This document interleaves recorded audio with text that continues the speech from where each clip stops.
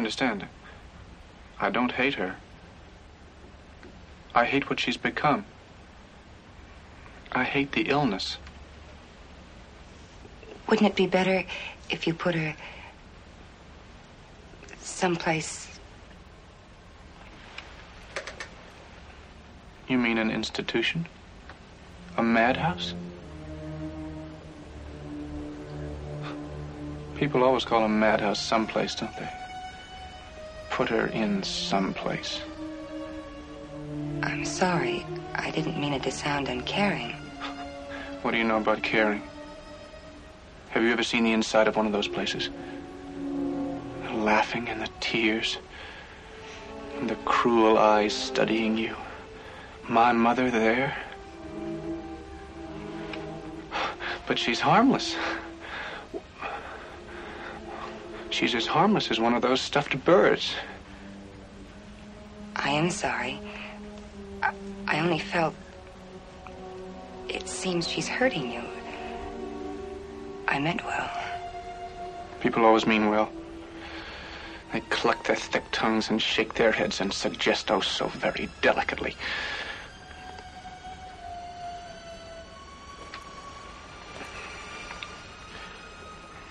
Of course, I've suggested it myself. But I hate to even think about it. She needs me. It's not as if she were a maniac, a raving thing. She just goes a little mad sometimes. We all go a little mad sometimes. Haven't you?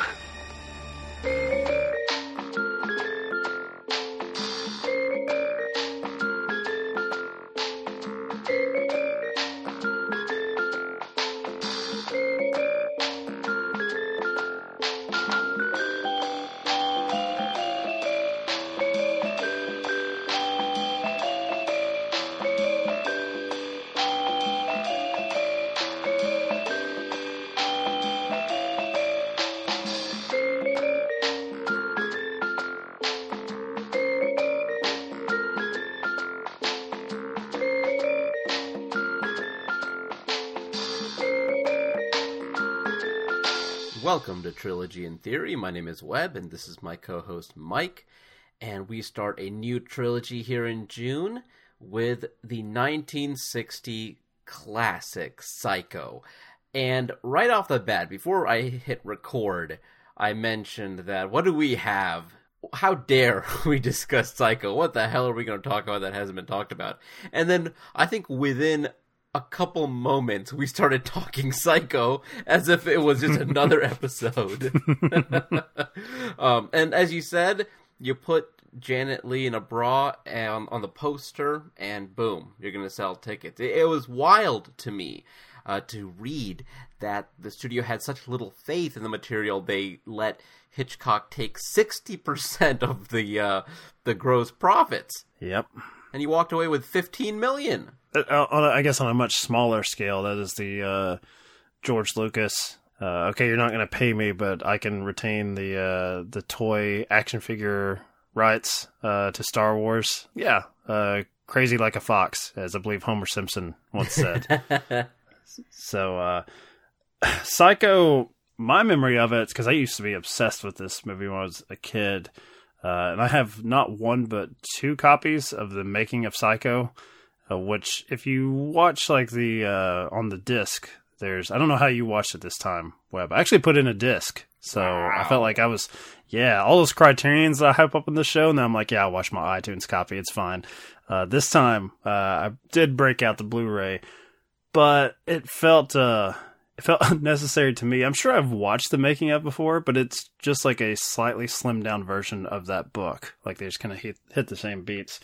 But what I remembered the most from it was that Hitchcock himself, I don't think he saw this as lesser material. I mean, I do think there was an attempt to elevate, like sort of the airport paperback read, which I also think that's how Hitchcock like found this material, was just the cover of it. Like he was flying somewhere and he used his TV crew from Alfred Hitchcock Presents. So like his regulars that were there for Vertigo, North by Northwest, it's like you can sit this one out. This is more for So even Hitch maybe, or it was just him just adding a little bit of a degree of difficulty where he's like, hey, we're going to play this one a little more fast and loose, which seems to be the antithesis to how it's perceived now with the shower sequence, something to be studied and documentaries made about the craftsmanship that went into this. But yeah, at the time, let's bring on the guys from TV and make this like a really extended episode of Alfred Hitchcock Presents. Well, that would have been a good way to keep costs down because the studio... They were so offended by the material, they just didn't want to do it at all. And so Hitchcock ultimately decided to forego his normal $250K salary. I guess he brought in these TV guys, and what they came away with is something that's going to be remembered and watched forever. And I remember I watched this film with my wife, I would say a couple years ago, and I was so excited because... it's Psycho, and I'm introducing Psycho to somebody new. But the trouble is, the damn thing has been parodied and copied, and just and things are just so much more extreme now in the horror and I guess slasher genre, which I don't know. I don't want to. I guess we're giving Psycho and Peeping Tom and Halloween credit for creating the slasher genre, but it's just so different now. My wife's reaction to it was of like, I knew it. I was like, God damn it, it's not what the movie's about. I mean, yes, it is about that, but there's so much more going on. And so, boy, I feel like you have to grab kids at an early age and sit them down for Psycho before all of the... before they get spoiled, before all the impurities like Sauce 5 shows up in their lives. Like, I want them to watch this while they have an opportunity to appreciate the film before it gets sullied by other poor imitations. There is something to that because I experienced this as a kid. It was one of the movies that got me into movies.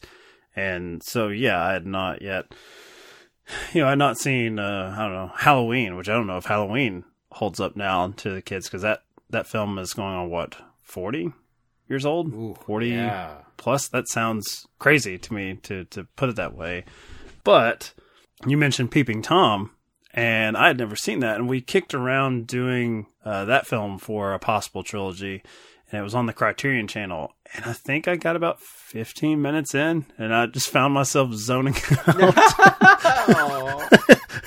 And so it goes to your point of now, like as a grown man, having seen just so many movies. Like if I was tracking my letterbox from my teenage years now, it would probably be shameful as far as the amount of hours I could count sitting in front of a screen. Except to the newer generation, they would already have beaten me with, I don't know, whatever the fuck they're doing. Candy Crush. Is that what the kids are doing now? Sure. Well, I play Simon's Cat Storytime on Apple Arcade, but that's because I'm a... Look at you, you fucking Apple hipster.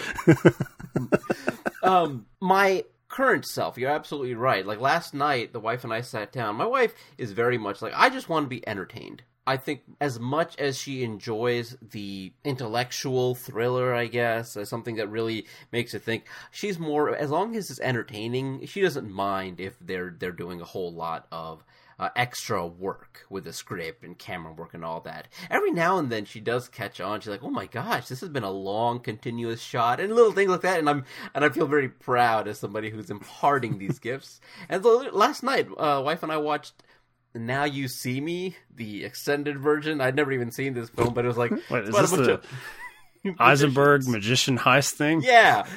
And boy, same as Psycho, Peeping Tom, all of them together. We were super entertained, and again, my wife's reaction at the end, I knew it. I was like, damn it. Can't find one film that isn't original that's going to shock people. So how do you think this is meant to play today without the shock factor? Because even as a kid, I knew the shower sequence. I didn't know what happened in the shower sequence. I just knew that it was infamous for a shower scene of some sort, which As a young man, I would say that I saw this pre-teen, so I wasn't a complete horn dog yet, so I wasn't expecting nudity. But I also had in my head, I'm like, well, this is an old movie. Why is there anything happening in a shower? There was still that. Like, what could they be doing? No one in black and white ever was naked. That never happened. Like, not possible.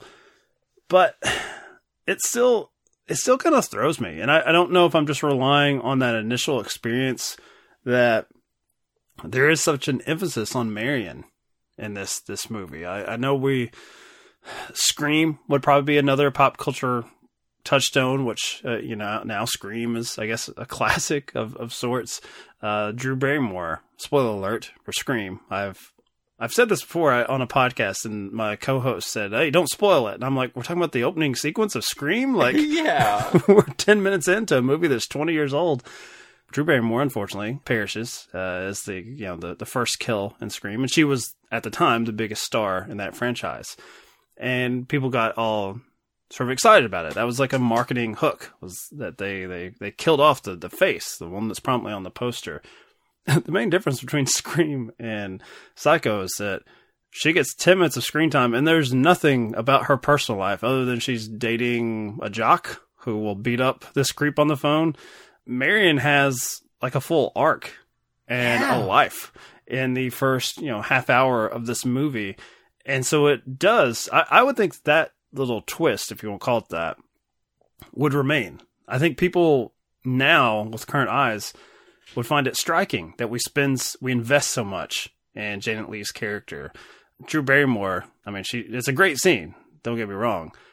There's not even the attempt to figure out who she was as a person, other than she really likes popcorn. She's adamant about having her damn popcorn for the movie night. But did your wife, did she have it? Did that hit hard? Like when you watched this a couple years ago, did she care at all about this beautiful woman and a lovely brassiere like I did as a preteen, becoming a man? I did too, and this time around I really focus on the brassiere.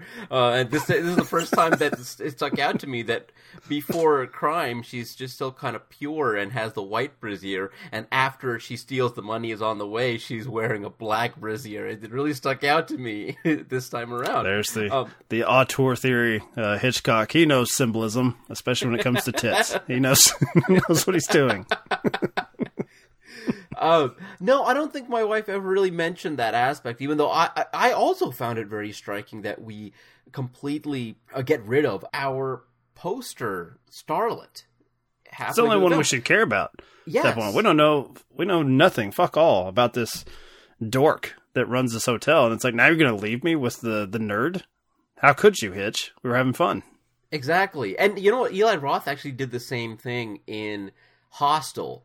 Because I don't know if you've seen it or how long it's been. Well, the main character also gets killed about 30, 40 minutes in, and you're left with his jackass friend who's a total dick for the rest of the film. I think it's, something Hernandez. I can't remember the actor's name, but he does a really great job from that point on because you really have to empathize as a human being. Like, this guy has been a total jerk the entire film, but all of a sudden he's stuck in this horrible situation, and you have to find a way to empathize with him. And I think this is... I'm looking at the cast list for Hostel, because I'm not familiar. Is the main character Derek Richardson playing Josh? He's just the second one under Jay Hernandez as Paxton. Yeah. But even if we go all the way down, I don't know any of these people. Yes, I believe that is him. Oh my god, he played Harry in Dumb and Dumberer, the prequel. I'm sorry. He's completely the same level as Janet Leigh. When I watched Hostel, I was very much reminded of that fact. And I was like, all right, Eli Roth pulling from, good... what is it? I can't remember who said it, but it's like, if you're going to steal, you got to steal from the best. And so I think he did a great job there. Going back to your point about let's go past the twist and let's go past the fact that our main character dies halfway through, what are we looking for? This time around, and I've noticed this before, of course, but what stuck out to me is the camera work is absolutely stupendous, Anytime that he's focusing on the money, anytime that any red herring, really, the entire first act, it's really great what you are told to focus on and what the film is really about. You've got Bernard Herrmann's score, which, you know, we gotta talk about all day, and a lot of this film is action and watching the main characters do mundane things, like Janet Leigh when she's getting ready for the trip, and while she is getting ready to go back, having those discussions with Anthony Perkins, and then even him, after the first kill of the film, as he's cleaning up the crime scene, while it is very horrific, it's still zero dialogue. And so you're just forcing the viewers to watch action that could be, it's ultimately mundane. You're just, he's doing cleaning. And so Herrmann's score is there to keep everything so incredibly tense. Marion driving, this has been talked about quite a bit. And I don't know why more films don't do this. It's a really great trope where she's imagining the different conversations that could be happening, and they range from everywhere between she's frightened that she's going to get caught to she's titillated that she has tricked this Texas this hotshot, upstanding citizen, just an upstanding Texan we have there, not a creep at all. Nothing remotely creepy about him. So there is plenty to enjoy outside of just the B-level kicks of, oh my god, she's this like semi-transvestite murderer, and you've got the hook of that main character being killed off halfway through. There's much more going on. It is a classic for a reason. I hope that younger audiences ultimately find that, enjoy the twists and the turns, but also then grow to appreciate the filmmaking aspect of it. So I can't imagine this film's ever going to fade away from relevance. I think it'll always be a classic. And even if you're not shocked by any of it, the craft will always be there to hook you, and at the very least to teach you about what modern films should be doing. I'm sure your wife loves to hear that on movie night. Like, you're going to learn something tonight. We're going to educate you. I know, right? Downtime.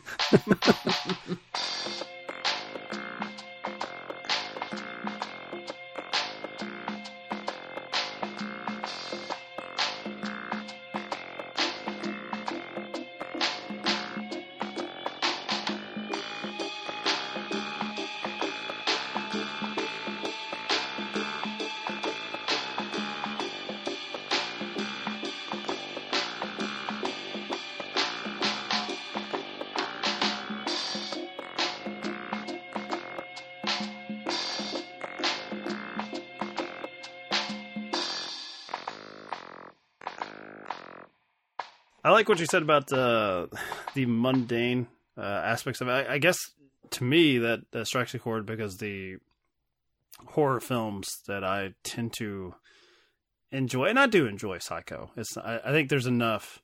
This is a pop song. I don't think we're really getting into the psyche of Norman Bates here, nor do I want to. But one I was thinking of from, I think, 89, 88, somewhere in the late 80s, the Vanishing. That one is about how kind of dull and monotonous the sort of making of a killer is, just going through the motions of perfecting the crime. There's a little bit of... I can see why this was seen as, at the time, a lesser Hitchcock, because it's not like he's above dealing with these particular sins. Rope is one where we come in right after the perfect crime, and then the two participants in this deed spend the rest of the film sort of patting themselves on the back and talking around like what they just did and how they pulled it off, how they're going to pull it off, how they're going to make it more titillating. Another word you're using about Marion here, for themselves, by seeing how close they can bring people in to participate in this murder without getting caught. A dinner party, which is, lovely. I also think that post like shower scene, having it be boring bathroom cleanup time, it gives the audience a chance to sort of sit back and wonder where we're going to go next. It would be very jarring if you killed her and then immediately were doing some other mundane activity with Norman, like changing the sheets.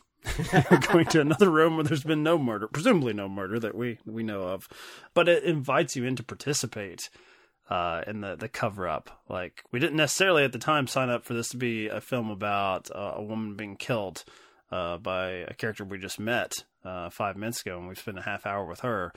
But it's just through the sort of quiet cleanup time with him. Somehow we're a participant in this cover up and in this murder. He's tricked us. He's gotten us on Norman's side, or at least from his perspective, where it's like, well, I guess I'm riding with this dude who's got a crazy old lady up there at the house, and I hope nothing bad happens to him. I do think that's the one thing that for modern audiences, it doesn't really matter. Even if you know that there's something off about Norman, which I think is telegraphed pretty clearly now, I don't think it matters so much. I still think it's going to be interesting going forward, even if you know, okay, ultimately he's the reason all this is happening, not mom. This is, we want to blame the parents as usual, sitcom style, but no, this is all him. There is one aspect. I hate to say anything blasphemous about such a classic, but boy, those last 5 minutes where everything is over-explained, I really could do without. I really could. I think maybe a montage of the cops pulling the car out of the creek and all the other... There's a lot that could happen in those last 5 minutes, and I just feel like they're explaining the entire movie to me. So I never really liked the last bit, and this time was no exception. I felt like the movie was over before then. How do you feel about the explanation? Well, from a practical standpoint, 1960, it's to get their feeble little minds around what has just transpired, which, now we would just have Clarice Starling kind of explaining it to us along the way. You wouldn't have, Clarice wouldn't have to bring in an expert just for this theater actor come in and do a bit to explain to me, the hero, what just transpired. I also think it goes back to that sort of handoff that is very successful post-shower scene where you become immediately invested without too much in the way of consent, really, to follow Norman around. That there's not a handoff after, the Lillian Crane, the sister, not as interesting. It's just there's as a means to an end to figure out what's happened and to get us back to the hotel, to have more shenanigans with Norman and Mother. I think that's because you want to stay with Anthony Perkins. I think that's part of it. Obviously now they wouldn't have the need or feel the audiences need to be coached as much as they are, or they're just more clever about that bit of exposition. But I think from your perspective, it's just that I don't think you have any issue when we go back to Norman in his cell by himself, like as Mother fully, like having a conversation about himself. I think that stuff still holds up. So to me, it reads as you just want to get back to the more interesting guy at that point and have him finish us out with his views on insect life. That he's a peaceful dude, not gonna swat that fly. The character that I immediately fell in love with immediately after the shocking shower scene was the Private Eye, Arbogast, Martin Balsam. I think he's a great actor. You see him in Little Things. I love seeing him in 12 Angry Men. So I was very invested in his performance, and I wanted him to get to the bottom of it because I loved Marion so much in that first 30 minutes. She had a wonderful little arc. I wanted her to succeed, but now I want vengeance. I want this horrible woman to get her comeuppance. And of course, Hitchcock pulls a rug from under me again. Is like, oh, you like this character? Well, how about this? And I think, as much as the shower scene is great, the Arbogast death scene is pretty fantastic. Almost a little more unnerving to me than the shower scene, especially the way that his fall is shot from on top of the stairs. So are you positing that the people that die are the ones we care about? And so if Sam Loomis, Stick in the Mud, or Lila Crane, the black sheep sister. I guess actually Marion's the black sheep, but for terms of entertainment value, Lila is the black sheep. Are you positing that we can't kill them off because no one would give a shit? No one would care.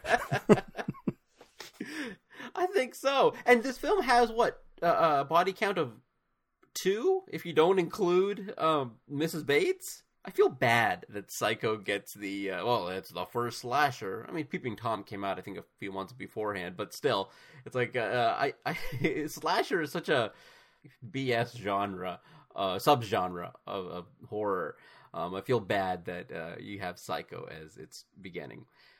2 things that I do want to mention. I know we've talked about the Psycho sequels briefly. Do you feel like any of them are worth mentioning or worth watching? Of the ones that you've seen. I mean, I enjoyed one of them as a kid, which I think was what, it probably is not watchable now. Is it Psycho 4, where it's like Norman as a kid and his like fucked up mom? I believe so, yes. Probably doesn't hold up. I mean, I don't really see a need for Norman's out of prison and he's running a motel again. Like shenanigans ensue. I don't think there's any need to double back to that. And there's a certain cynicism to them that I believe they didn't get made until like almost immediately after Hitchcock's passing. They're like, all right, the king is dead. We can play with his toys now. Ruin his legacy. Obviously, that's not happened, because I think if most people think of Psycho now, they would probably go to either the 98 just remake with Gus Van Sant or Bates Motel. I actually was, when Bates Motel started, a decade ago, I thought, well, that's stupid. But it's probably honestly a better version. I didn't watch all of it, but I think I watched like the first couple of seasons. Probably better, like if you're going to have Norman to just go to the childhood and go to his, developing relationship with his mom and all of his particular hang-ups. That was not bad. So yeah, if you want more Psycho, probably Bates Motel. For some reason, you've been on a weird kick with the actual theatrical sequels, so you can speak more to that. I've not seen them since I was probably 11 or 12. I would say Psycho 2 is worth a watch just because I was just morbidly curious. I was like, why would you make this? And how would you make this? And the fact that Tom Holland wrote the script for it is what really kind of made me commit, because he wrote and directed the first Child's Play film, which I love. And he's got a couple things in his filmography that I'm not offended by. So I immediately wanted to watch Psycho 2, and I would say that it's... Not offended by... I'm like, wait a minute, isn't the guy who wrote and directed Fright Night like one of the greatest horror films of all time? And you're saying not offended by? I didn't like Fright Night at all. Mm-hmm. Who are you to... But you want to espouse to our listeners, like, let me take you through Psycho 2, though. That's worth 5 minutes of your time listening, but Fright Night, dismiss it out of hand. You also get to see Meg Tilly in a really, really wonderful role. So I would say Psycho 2 worth watching. Psycho 3 is dog shit. You know what you get to see in Fright Night? Chris Sarandon shirtless. Okay. Loving all the ladies. Mm-hmm. Trying to teach his next door neighbor a thing or two about being a man, and that kid just won't listen. Punk kid. Lastly, I have not seen the 98 remake. Have you? I'm a big fan of it. I like it. Whoa. I like it in concept. Fumbles a little bit on execution, but we just did an episode on my other podcast, Off-Screen Death, which in theory was supposed to be about Psycho 1960, but my co-host Dave had not seen the 98 version, so he spent pretty much the better part of that hour just asking me questions like, why? Like, why do you like this? So if you want, I guess, like an in-depth examination of that, we talk about Psycho 1960 for about 2 minutes, and then the other 58 are Psycho 98. So I'm sure that pissed people off to see that. Might as well just have retitled it. As a huge Psycho fan, I just really liked it being brought back into the spotlight for a little bit. So I remember when it came out in 98, none of my friends had seen the 1960 Psycho. They didn't know anything about it, really. And so, growing up in a small town in Kentucky, you couldn't rent Psycho. Like, you couldn't rent pretty much anything that predated 1978. Anything. So it was more difficult. And even the much celebrated on this show Psycho sequels by my co-host Webb here, I saw those on TV. It was like a Psycho marathon. Like that was how back in the day you had access to such things, as you just happened upon it. I'm still kind of a fan. I mean, unfortunately it didn't succeed at all, and it's like seen as a disaster, but I like the idea of a restaging for sure. Like modern filmmakers with a modern cast. You know, if I lived in a bigger city, certainly in like New York, I would be exposed to this all the time. I would see great actors doing Death of a Salesman or something, but for some reason that has not connected in film. I guess, you know, if you're doing a remake, it has to be like a reimagining of some sort. And I kind of like the attempt at like, no, let's just play it straight. We just have new actors and it's in color. And yeah, I revisit that one more than I care to admit. But I do admit it for a full hour on my other show, Off Screen Death. I go I go all in on it. Well, now I immediately want to listen to that conversation, but you tell me. Do I watch the 98 Psycho prior to listening to you gush about it, or am I going in and putting myself into Dave's shoes? What do you recommend? I feel like I can't win in this scenario, because if I say definitely watch it, and then you hate your time with it, you're going to come into that podcast, and you're going to think that I'm just full of shit for a full hour. But if you listen to me, and I, you know, without sight unseen, and I get you to watch this thing, then you're just going to hate me later. Like, I don't, I'm saying this is like a Hail Mary play that somehow you come out of this saying, you know what? Gus Van Sant, not too bad. Not too bad. Right there with Hitchcock. Yeah, I could see it. I'm a freak that way. I just love Psycho is like a top 5 all-time movie for me, and I just like adore being in that world. So yeah, I'll take it, even with Vince Vaughn and Anne Heche, who if you listen to that show, I defend vigorously. Yeah, I really put myself out there for the podcast, you know. So check it out if you have the time. Well, that goes for the podcast and the 98 version. Both.